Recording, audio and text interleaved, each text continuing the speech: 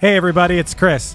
If you're a sports fan like me, or you're just a fan of a great story, you gotta check out Pressbox Access, a sports history podcast hosted by Todd Jones. Todd sits down with fellow sports writers who experienced firsthand some of the biggest sports moments of the past 50 years, and they share some of the stories behind the stories, some of which they've only told to each other. What I personally love are the wild stories that you might not hear so much about on SportsCenter over the years.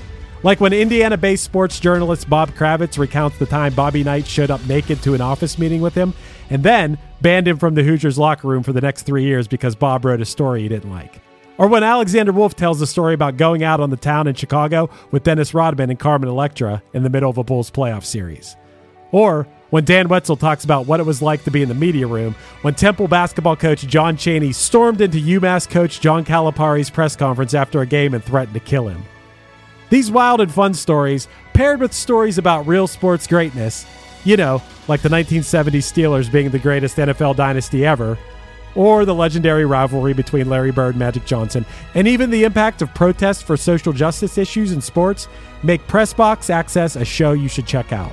Pressbox Access is part of the Evergreen Podcast family, and it's available all the places you get your pods, and you can also find Pressbox Access on YouTube. Go check it out. Okay, round two. Name something that's not boring. A laundry? Ooh, a book club.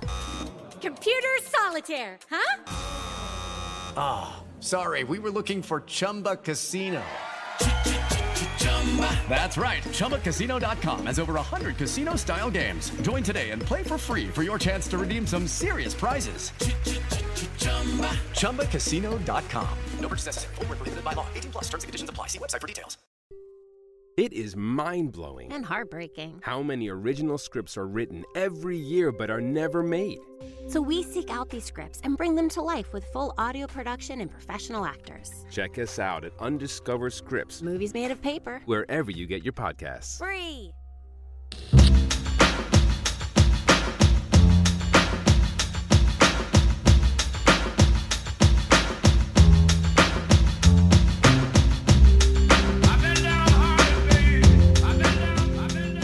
We've discussed close to 150 one-hit wonders on the podcast at this point, but none have had as bizarre of a series of events that led to a hit as Primitive Radio Gods. Producer Matt Kelly considers Standing Outside a Broken Phone Booth with Money in My Hand not only a song title that he's sure to butcher in this episode, but also a song that he considers one of the greatest of the 90s. Does the rest of the band's catalog live up to the moody vibe of this jam, though?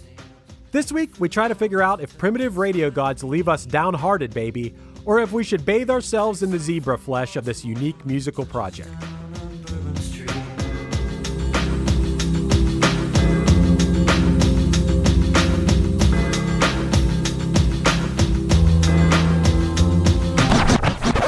One hit is all you need to make the money guaranteed, and you can live off royalties forever. And it makes me wonder, is it just a wonder, or is it one-hit thunder? So Matt, today we are talking about Standing Outside a Broken Phone Booth with Money in My Hand by the Primitive Radio Gods. I never thought that title and band name would ever end. I'll tell you what, this is going to be part of our like Snooze You Lose series.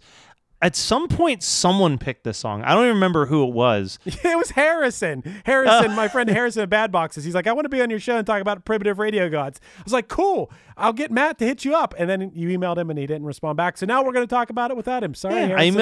emailed him like 3 times. It wasn't even just like a one and doneer. This is like one of those songs when we first started this podcast, I could not wait for us to talk about the Primitive Radio Gods. I love this. Like, this is one of my, I actually reshared it on Instagram the other day. During the pandemic, I got bored one day and did a ranking of what I thought were the 20 greatest singles of the 90s, specifically all like alternative rock singles. And this made my top 10. I think that this song is unbelievable.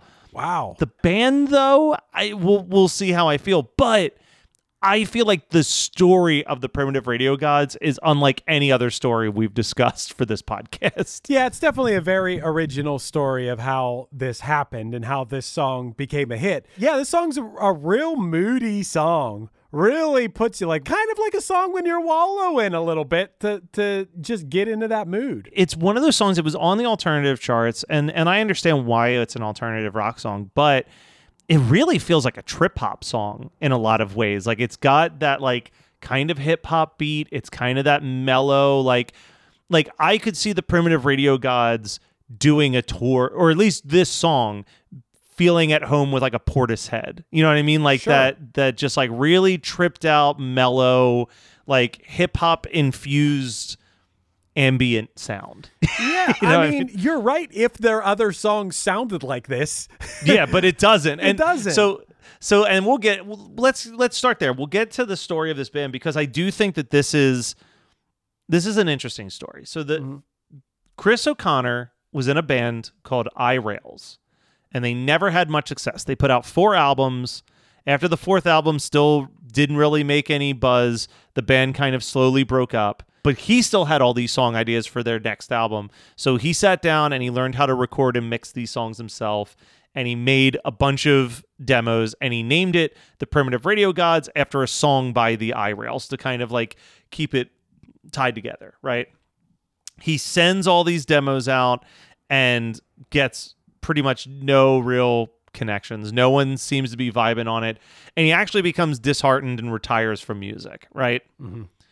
Then we jump to 1994. 4 years later. 4 years later, he's cleaning out his house and he finds a stack of these demo tapes and he's just like, you know what?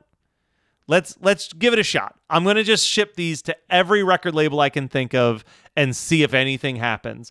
And this is where he meets possibly the biggest Primitive Radio Gods fan that has ever existed, Jonathan Daniels, who immediately signs him to a publishing deal and gets him a record contract at Columbia Records. And this, I think, is also really cool, right? Chris O'Connor gets this deal. What does he do but call up his buddies in the iRails and be like, band's back together. We got a new name and a record contract. Come on this journey with me. You know what I mean? Right. I think that's pretty dope that he like goes back to his friends. Like he could have easily just gotten any session musicians or studio guys to tour with him, but he was like, no, I want my boys. But the vibe that I get almost immediately at this story is that what got this dude signed was this song. Like they heard this song. This song is immediately like put on the Cable Guy soundtrack. It's released as a single for the Cable Guy soundtrack. And as soon as the second single doesn't do well, he's dropped. Like it's like the record label got exactly what they wanted out of this dude, Right. which was this song. Well, Matt, I got to go back. And, you know, sometimes you mess up the names of things. And this time it wasn't that egregious of a mess up. But his name is actually Jonathan Daniel. And I want to get the name right because this guy's going to come up in the story so many times. And I feel like if it wasn't for Jonathan Daniel, we wouldn't be talking about Primitive Radio Gods right now. That's 100%. for sure. That's for sure. He gets them signed. And I mean, this song, I really do think that this is, when I think of 90s music, one of the things that jumps out at me is that it is an experimental time in music, right? Like people are doing things that shouldn't work, that shouldn't make sense. Like even something as simple as like, you know, Nirvana putting out In Utero that's just got like 3 or 4 different songs that just start with the most piercing guitar feedback you could possibly get recorded. Like everyone's bending the rules. And out comes this song, which practically steals its name from a different song. He just put the word standing in the front of it. The song's a reference to the song Outside of a Broken Phone Booth with Money in My Hand. He's sampling like he's got this hip hop beat. He's got this little piano piece that's playing like in random parts. There's a full piano solo in the middle of it. He's sampling this B.B. King lyric from the song How Blue Can You Get, where he just says, I've been downhearted, baby, ever since the day we met. I've been downhearted, baby, ever since the day we met. He's almost turning that into part of the beat. Like it barely even feels like part of the song. And then he's whispering these lyrics. And I am excited to break down the lyrics because I think that some of these, not all of it, but I think that there are some really great lines in the lyrics of this song. I never paid attention to the lyrics in this song. It was just this whole song is just a mood other than the B.B. King sample. I've been downhearted, baby. Like that to me is the hook. I mean, 100%. of course, but that's what reeled me in is the mood, the vibe, and that line. Yeah. So before we get into what happens later, let's talk about the song, right? So yeah, we've got that sample that I've been downhearted, baby, over and over again, ever since the day we met. So good. And then he gets the first line. Jen lies down and wrestles in her sleep. The moonlight spills on comic books and superstars and magazines. An old friend calls and tells us where to meet. Her plane took off from Baltimore and is touching down on Bourbon Street. Like, I love that we are painting a picture. We are telling a story. This isn't all abstract lyrics. There is a story that's being told within the song. And I like, there's just like little things where it's like, I wouldn't think to say something like the moonlight spills on the comic books. You know what I mean? Like, it's very poetic. We haven't talked about a song with poetic lyrics in a while. I think this has very poetic lyrics. Well, the guy from Geekscape likes the line about the moonlight on the comic books. Who'd have thought? Yeah. Hey, I mean, I'm not even a comic book. I just think that it's, you know, there's certain song lyrics where when you hear it, like if you close your eyes, like I can imagine a person in bed, they're wrestling around. They've maybe just got stacks of comic books and magazines on the floor, and the light from the moon is just like coming through the window and like illuminating the room just a little bit. Like, but it's like, it's such a poetic way to explain that. Gotcha. You know what I mean? Like to paint that picture. Yeah, sure. We sit outside and we argue all night long about a God we've never seen, but never fails to side with me. Sunday comes and all the papers say that Ma Teresa's joined the mob and happy with her full-time job. Now we're getting into some of that 90s abstractive lyrics a little bit, but I do like the lyric about a God we've never seen but never fails to side with me. I actually like that. As soon as you said that, I'm like, oh, I like that line because, yeah, I don't believe in God, but if I did, I'd be like, oh, God kind of hooked me up. Like I'm not, I'm not starving. I have good friends and family and whatever, you know, like grass is always greener, I suppose. But you know, Matt, our grass is pretty green. So if there was a God, he did hook us up, or she. Yeah, he gave us a good deal. Yeah. I'm not really sure what the diss in a Mom Teresa joining the mob is, where he's coming on that one, but whatever. That's just like 90s slackerness, I guess, or whatever. I also really like this line. Am I alive or thoughts that drift away? Yeah. So he says, am I alive or thoughts that drift away? Does summer come for everyone? And can humans do as prophets say? If I die before I learn to speak, can money pay for all the days I lived awake but half asleep? A lot to think about. Deep stuff here. I really like, can money pay for all the days that I lived awake but was half asleep? I'm trying to comprehend what the question is here. Yeah. Can money pay? Wait, what is it? So he says, I think I get what he's saying. Can money pay for all the days that I lived awake but half asleep? Oh, is money worth going and doing some 9 to 5 where you're just like wasting your life away at something you don't want to do? 100%. But what a way to ask, like, That's to good. word that. Like, I think he's got some really good lyrics here. That's good. A life is time they teach us growing up. The seconds ticking, killing us all a million years before the fall. You ride the waves and don't ask where they go. You swim like lions through the crest and bathe yourself on zebra flesh. So again, getting a little bit more abstract, but to bring it to punchline for a second, this feels like kind of one of my favorite punchline songs with Green Hills, where I feel like Green Hills juggles between these, like a very clear, deep statement with like, nothing's ever going to turn out the way you think it's going to turn out. But then it's got these just like very abstract lyrics in the verses. I can speak to that because you wrote that one.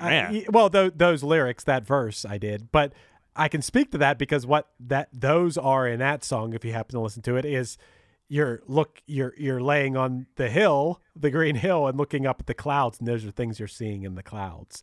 The profile of John F. Kennedy, you know, lions, all these things you're seeing in the clouds. That's what those, you know, not to spoil it or anything. Yeah, it paints a picture, but it's in this abstract brushstrokes, right? Like Sure.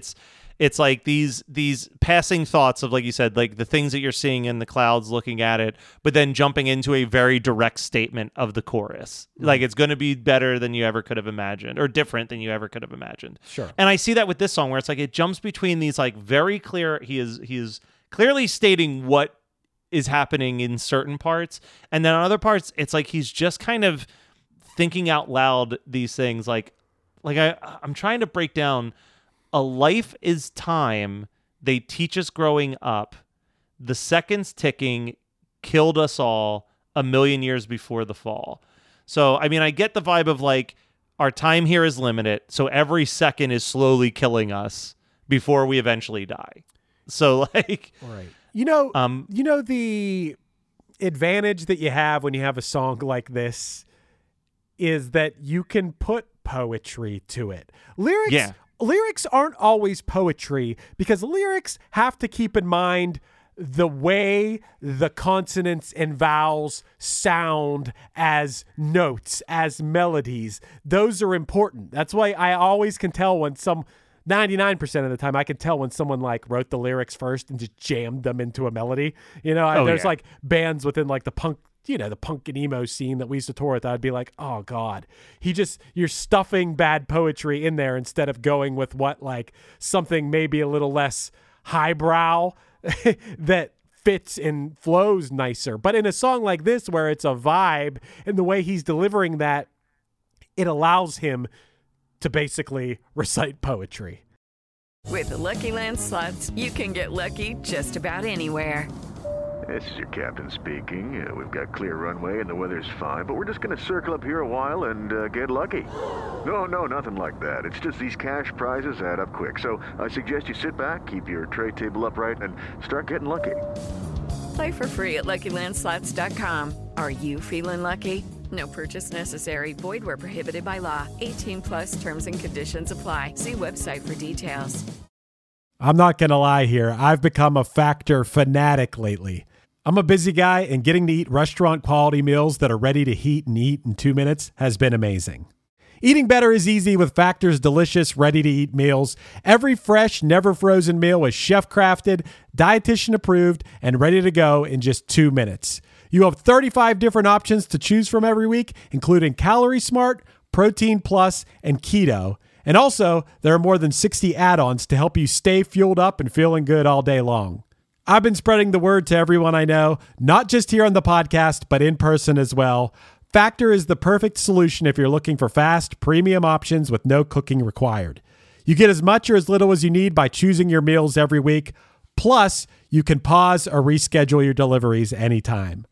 And the math doesn't lie. Factor is less expensive than takeout. Plus, considering every meal is dietitian approved, it's also nutritious and delicious. So what are you waiting for? Get started today by heading to factormeals.com/onehit50 and use the code onehit50 to get 50% off. That's code onehit50, the words one hit and the number 50, that is, at factormeals.com/onehit50 to get 50% off.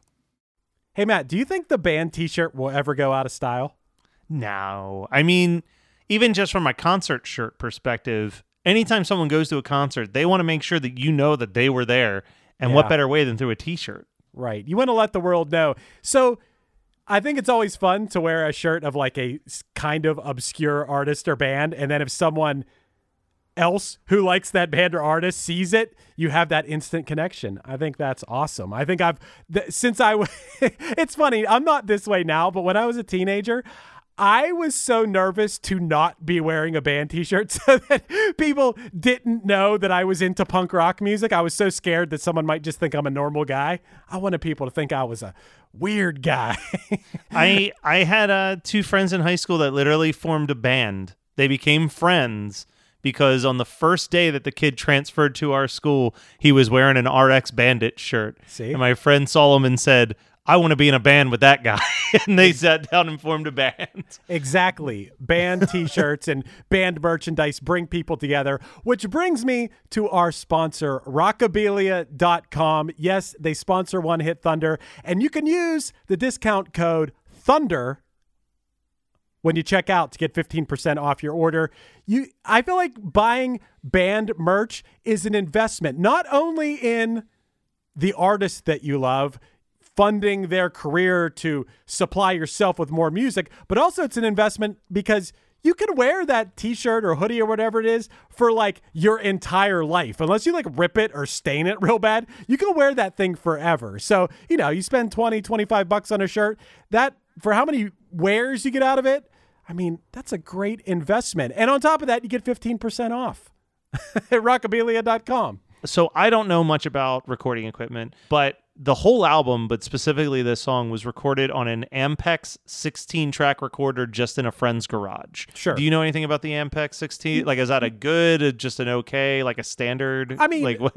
I don't know the specifics of it, but it wasn't Pro Tools. He wasn't doing it on like, some the stuff that we have at our fingertips now. And I can hear that in it. I can hear that this was that this is a home record. This is a well done home recording that then was sent to someone. I'm assuming so, who mixed it and mastered it so that it was good enough to be played on MTV and on the radio and stuff. I'm sure it wasn't there yet. I'm sure there was some help, which you could do your own research on that. But I would guarantee that it was mixed by someone notable. And where I really hear it, not that I want to phase out of talking about the song necessarily yet, but I got to talk about it. The next song that they were trying to make a single from this album. Motherfucker, which is a wild call for a radio single. Dude, they can't even say the song's title. So many wild calls. First of all, instead of being a vibey, moody, chill song like Phone Booth is, Motherfucker is like a funky jam.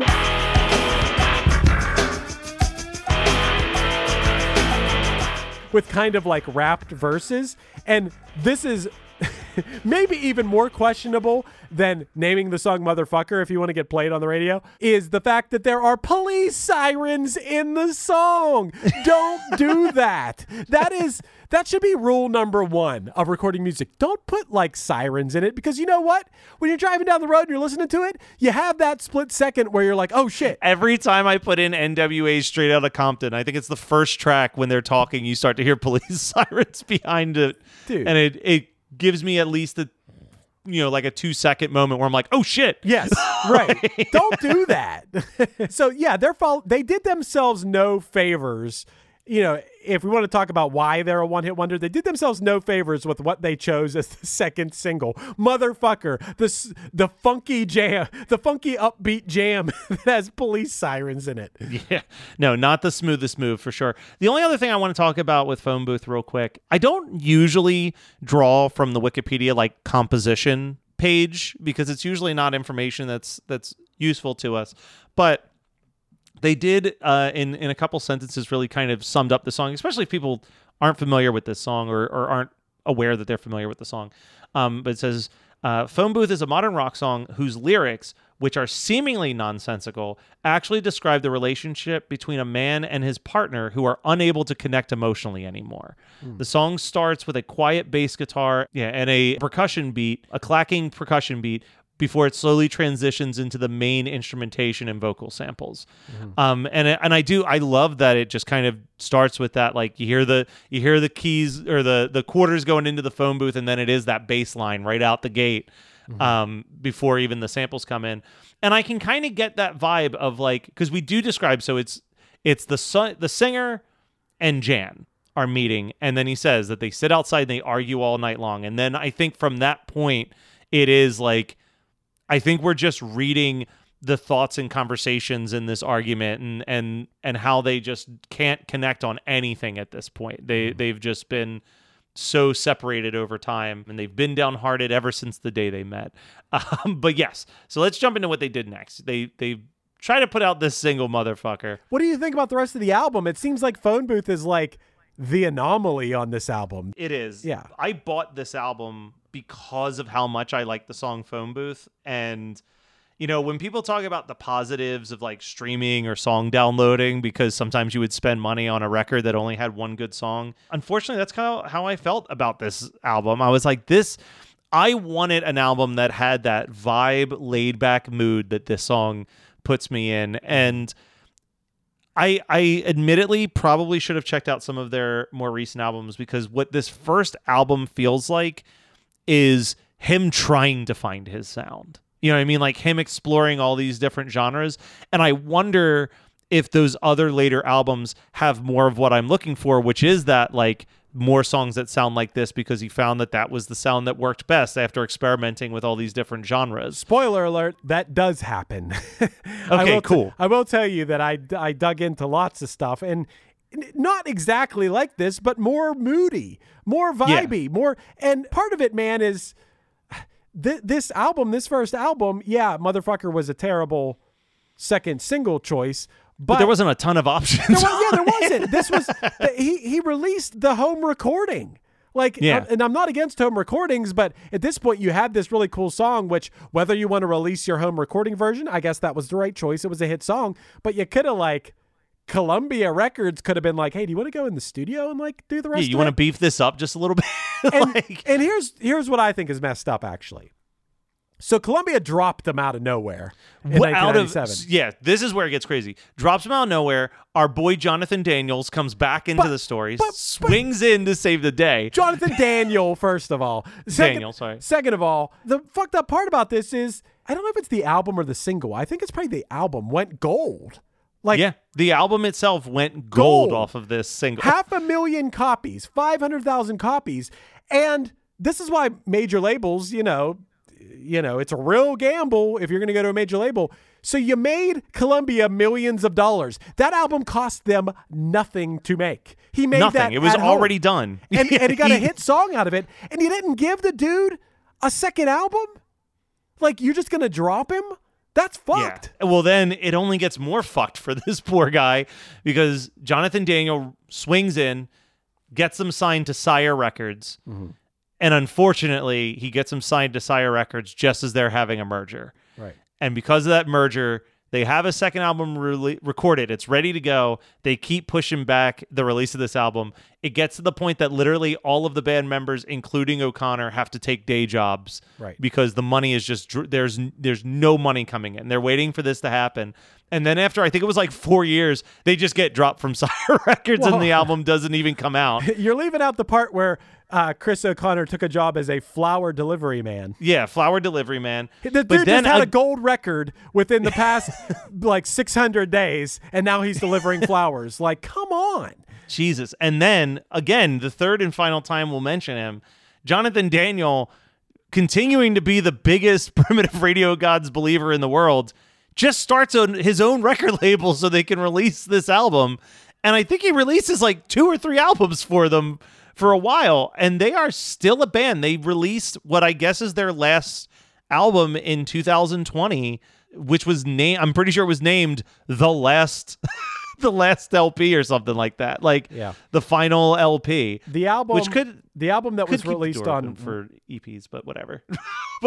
Well, the album that was released on What Are Records, which was the Colorado indie label. I didn't know that Jonathan Daniels started that label. Yeah. But it was after London Sire dropped the band.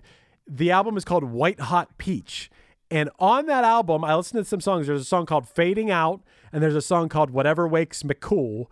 And they're much more in the feel of Phone Booth. Not that lo-fi sampled, but more the mood. If you put those songs on next to Phone Booth, you'd be like, okay, this is keeping me in that same mood. That's the strike for Rocket. Rocket is a jarring jumbling of genres for 10 straight tracks. Right. Nothing makes sense or bleeds in to the next because you really shouldn't just release a demo as a feature length. That's not how you should put out albums. Yeah, you shouldn't. But he did, and sold 500,000 copies. He sold it. That is true. That is very true. Give the guy a second album. He just made you millions of dollars. At least, and like you said, it cost you $0 to invest in this thing. Give him $100,000 recording budget. Let him have that chance. He just got you a gold record for your record label. Imagine if that was an independent record label that sold 500,000 records. That would make people's careers, lives. But Columbia's like, nah, peace. Yeah. We don't know the ins and outs of personalities and stuff. Who knows what kind of person Chris O'Connor is? Jonathan Daniel seems to think he's pretty cool. Yeah, Jonathan Daniel really believes in this guy. So the other thing that I want to bring up actually is with that gold record, this song peaked at number 1 on the alternative airplay chart. It peaked on July 27th, 1996. It unseated Butthole Surfer's Pepper as the number 1 song. And it stayed there for 6 weeks, which is a really long time for any song to sit on a specific genre chart. It was eventually taken off the number 1 slot by Pearl Jam for their song Who You Are. But it didn't just appear on the alternative playlist chart. It hit number 10 on the radio songs chart. It hit number 19 on the adult top 40 chart. It hit 32 on the modern rock chart, and it hit number 7 on the mainstream top 40 chart. Like, this song was actually kind of hitting so many different genres and marks, which I think is why that album sold as well as it did. Was it wasn't a song that was funneling people to one specific radio station. Like, you could play this on your... Like, you could put this on your adult contemporary station. You could put it on your alternative rock station, and it would fit on both formats in a weird way. Like, it was a really genre-defying song. Yeah. Just give the guy a chance to actually form out his thoughts more than the demo that cost you $0 to release. That's what I'm saying. I mean, it was perfect timing. Midnight. You're talking smack in the middle of the 90s. It was perfect timing for something experimental, weird, out of the norm to become a hit song. I didn't know it was this big of a hit, this many charts. Yeah. Number 1 for 6 weeks. I mean, I know the alternative chart or whatever isn't like a main chart, but still, number 1 for 6 weeks straight. For 6 straight weeks. That's impressive. Yeah. And this is why I've talked about this before. My favorite time in music is that post Kurt Cobain death time where record labels are just throwing money at whoever they think could be the next Kurt Cobain. And like, the downside of that story is you get situations like what we're talking about here with Permanent Radio Gods, or even with the Butthole Surfers. If you remember that Butthole Surfers episode, like, they kind of got shafted pretty hard on their deal with like albums getting held up forever that they couldn't release and being forced to like collaborate with Kid Rock and shit. Mm-hmm. But, you know, these are bands that 4 years earlier would have, case in point, 4 years earlier, no one wanted any of this when he sent out the demos. Like it really took Kurt Cobain showing that you could do weird music, and then Kurt Cobain not being here anymore, for all of these labels to scramble to find something that fit that Cobain-shaped hole. And you got some really cool experimental songs on the radio that had no business being on the radio even like 2 years prior. I just think it's such an interesting time for music because of that. Yeah, I would agree with that. It's the Weens of the world that were on major labels in the 90s. Like, and Daniel Johnston was on a major record label. Like, I mean, I guess we can kind of lean into like the Thunder Blunder portion of it, but like, you know, if I'm basing it on just the album Rocket, I would be inclined to say that I thought that this was a bit of a blunder, that it was this one great song in a sea of kind of miserable songs. But I can't do that. A, I love this song too much, but B, I really do think that this is like, I think the blunder is the record label not trying to let this complete a thought. You know what I mean? Like we've been saying, we're listening to a demo that was recorded 5 years before the song was released on a fly. Like, that record company should have given him at least one album to update his thoughts and like do something that was more fresh in his head than like, hey, here's a bunch of random ideas that I had in 1990 that I just put onto a record.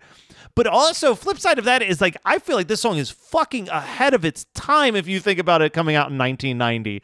Like this song totally makes sense in 96. It seems like an alien created this if it was 1990 and this song came out. Right. What year was it that this peaked? 1996 was when 96? It peaked. Okay. So you're still talking about an era where on the mainstream radio, you're talking about Hootie and the Blowfish. You're talking about the Rembrandts, I'll Be There For You. You're talking about like stuff like that. Delamitri, that is popular. And for this song to, you know, make an impact being so, you know, to a certain extent, it's pretty lo-fi. I mean, it's a home recording that blew up. I think the biggest blunder in this entire story is them getting dropped. Like, I know Columbia Records bands and artists are probably a dime a dozen, but this artist, this Chris O'Connor, Primitive Radio Gods, deserved more for getting a gold, having a home recording go gold. Deserves so much more.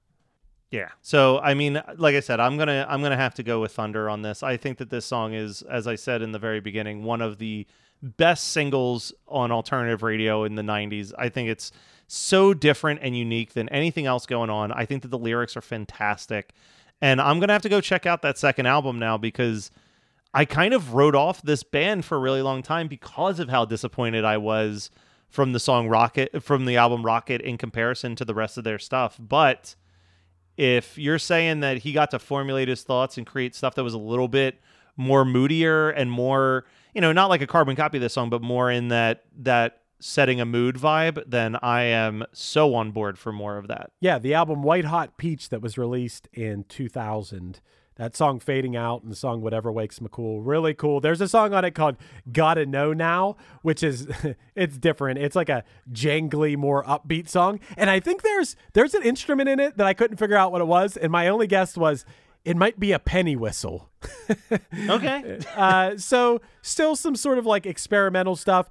I think it's cool that Primitive Radio Gods are still at it. I mean, just in recent years, they toured with, or at least did some shows with Toad the Wet Sprocket. And I like the stick-to-itiveness of this band, because they were put through the ringer, the major label ringer that we have been lectured about as artists forever, this big gamble, that could pay off, definitely pays off for some people, but I think more people than it pays off for, it is a end of their career type move. So, yeah, I would say the Primitive Radio Gods is Thunder.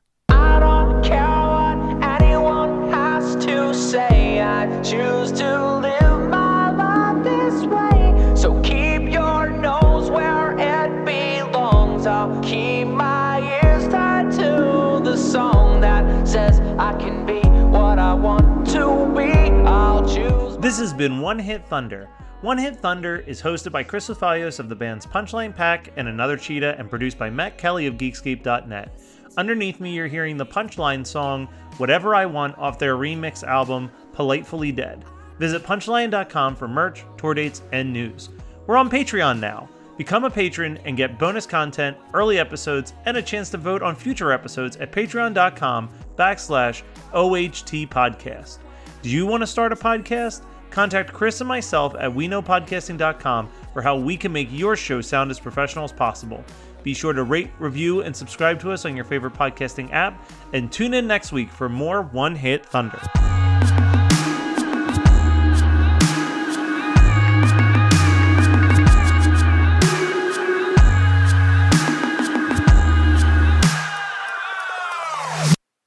We all wanna be rich and famous and in love. Who's to say we can't do all the things that we think of? Still got a hope, still got a chance, still got 10 fingers on my hands, still got the desire, still got the fire, still got the supply for the demand, still got the outlook that I had as a kid, and I still don't see a damn thing wrong with it. Get out of the way, get out of the way. You're listening to the Geekscape Network. What if you could have a career where the opportunities are as vast as our nation, where it's not about mission statements, but a shared mission? At U.S. Customs and Border Protection, we go beyond to protect more than borders. From ship to shore, air to ground, cities to local communities, CBP agents and officers are keeping people safe. Join U.S. Customs and Border Protection and go beyond for something far greater than yourself. Learn more at cbp.gov/careers. Hi, I'm Daniela Clark. I'm Barbara Ann Wild. And we are the Honest AF Show. Our podcast is real, honest conversation with our celebrity friends and pros. Covering our anything but average rock and roll lifestyles. All while tackling the hell that is aging and the battle of beauty. Oh yeah, nothing is off the table. The Honest AF Show is available wherever you get your podcasts.